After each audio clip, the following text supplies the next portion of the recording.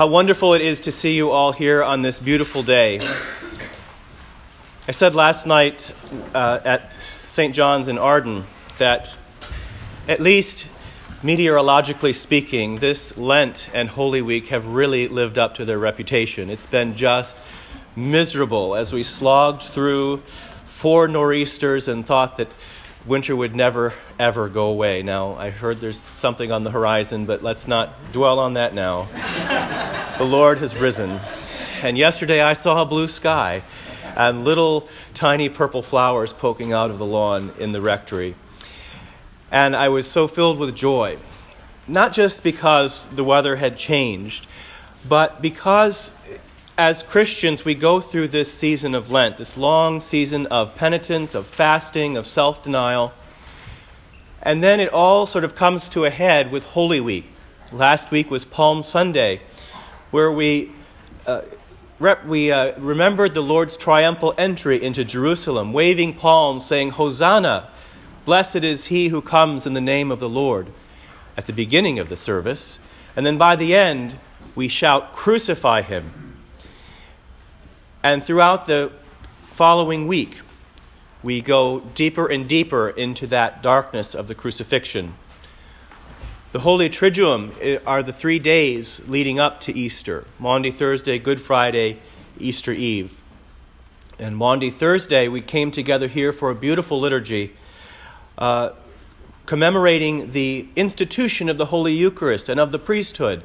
So 2 very joyful things, but also contrasting that with the sorrowful night that Jesus spent in the Garden of Gethsemane weeping.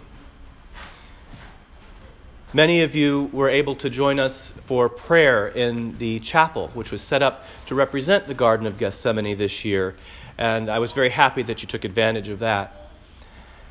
And the next day, Good Friday, is the darkest day of the week, in which we recount Jesus' trial, his scourging, and his crucifixion. Now, all of these things, these events, on the surface seem to get darker and darker. But Jesus is at the center of it.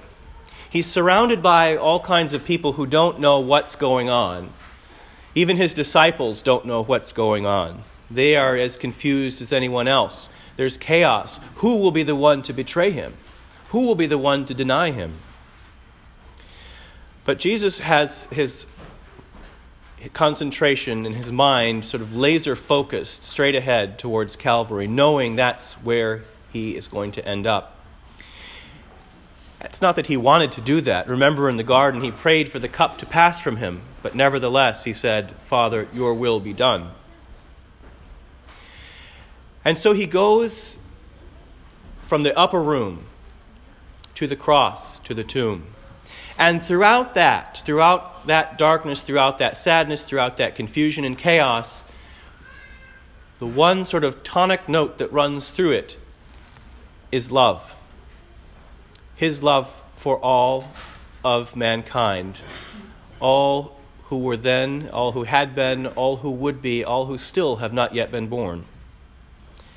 In the upper room on Maundy Thursday, while breaking bread with his disciples, he undergoes a great act of humility. He is their Lord and Master. He is co-creator of the universe. He is from before time and creation. And yet, he takes off his outer robe, ties a towel around his waist, and kneels down in humility and washes their feet, giving them the example of humility.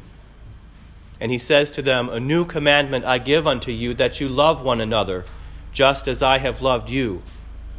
By this they will know that you are my disciples, if you have love for one another." So then he is taken away to be tried in front of Pilate and the chief priests and the scribes, who bring all sorts of false accusations against him. And he goes eventually to the cross. And from the cross, he says to God, he could have had an attitude of spite, but instead love. He says, "Father, forgive them, for they know not what they do."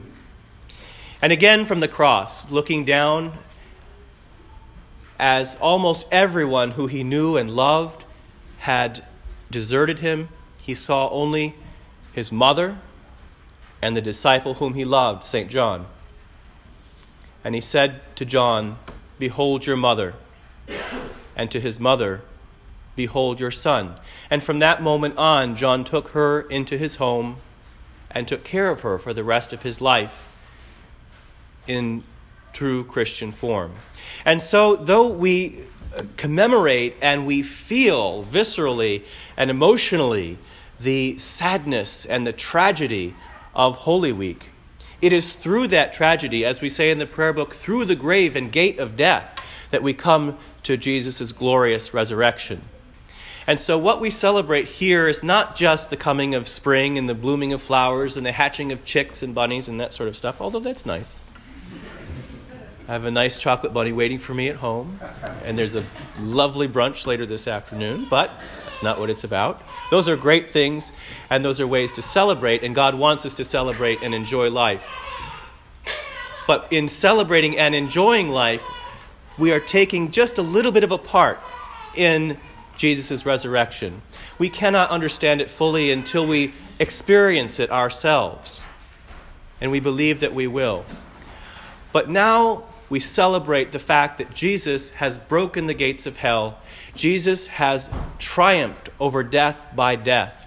Jesus, in hanging on the tree, grafted us into his body, the church, making us, his brothers and sisters, sons and daughters of the Most High God and heirs of eternal life.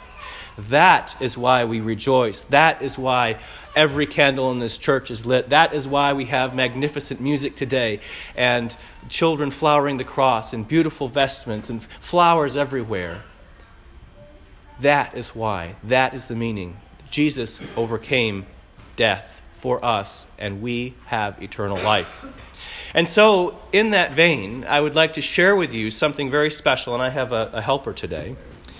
This is a short homily that is read every year in Orthodox churches all throughout the world. Now, sadly, Easter does not fall on the same day usually. Sometimes it does, but usually not between the East and the West.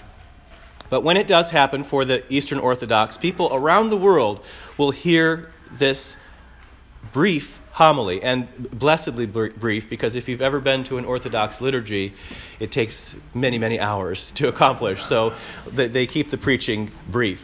But here is the catechetical homily of St. John Chrysostom. If anyone is a devout and lover of God, let them enjoy this beautiful and radiant festival. If anyone is a grateful servant, let them rejoicing, enter into the joy of the Lord. If anyone has wearied themselves from fasting, let them now receive recompense. If anyone has labored from the first hour, let them today receive their just reward. If anyone has come at the third hour, with thanksgiving let them feast. If any has arrived at the sixth hour, let them have no misgivings, for they shall suffer no loss. If anyone has delayed until the ninth hour, let them draw near without hesitation. If anyone has arrived even at the 11th hour, let them not fear on account of tardiness. For the Master is gracious and receives the last even as the first. He gives rest to him that comes at the 11th hour, just as to him who was laboring from the first. He has mercy upon the last and cares for the first. To the one he gives, and to the other he is gracious. He both honors the work and praises the intention. Enter all of you, therefore, into the joy of our Lord, and whether first or last, receive your reward. O rich and poor, one with one another, dance for joy. O you ascetics and you negligent, celebrate the day. You that have fasted and you that have disregarded the fast, rejoice today. The table is rich laden. Feast royally, all of you. The calf is fatted. Let no one go forth hungry. Let all partake of the feast of faith. Let all receive the riches of goodness. Let no one lament their poverty, for the universal kingdom has been revealed. Let no one mourn their transgressions, for pardon has dawned from the grave. Let no one fear death, for the Savior's death has set us free. He that was taken by death has annihilated it. He descended into Hades and took Hades captive. Now, there is participation in this sermon at the end. So, Tate is going to help me, and when Tate reads out one of the statements, you repeat after Tate, okay? Are you ready, Tate? Okay. He embittered it when it tasted his flesh, and anticipating this, Isaiah exclaimed, Hades was embittered when it encountered thee in the lower regions. It was embittered, for it was abolished. It was embittered, for it was mocked. It was embittered, for it was purged. It was embittered, for it was despoiled. It was embittered, for it was bound in chains. It took a body and came upon God. It took earth and encountered heaven. It took what it saw, but crumbled before what it had not seen. O death, where is thy sting? O Hades, where is thy victory? Christ has risen. Christ is risen, and you are overthrown. Christ is risen. Christ is risen, and the demons are fallen. Christ is risen. Christ is risen, and the angels rejoice.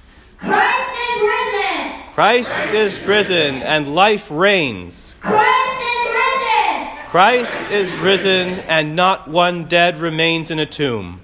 For Christ, being raised from the dead, has become the first fruits of them that have slept. To him be glory and might unto the ages of ages.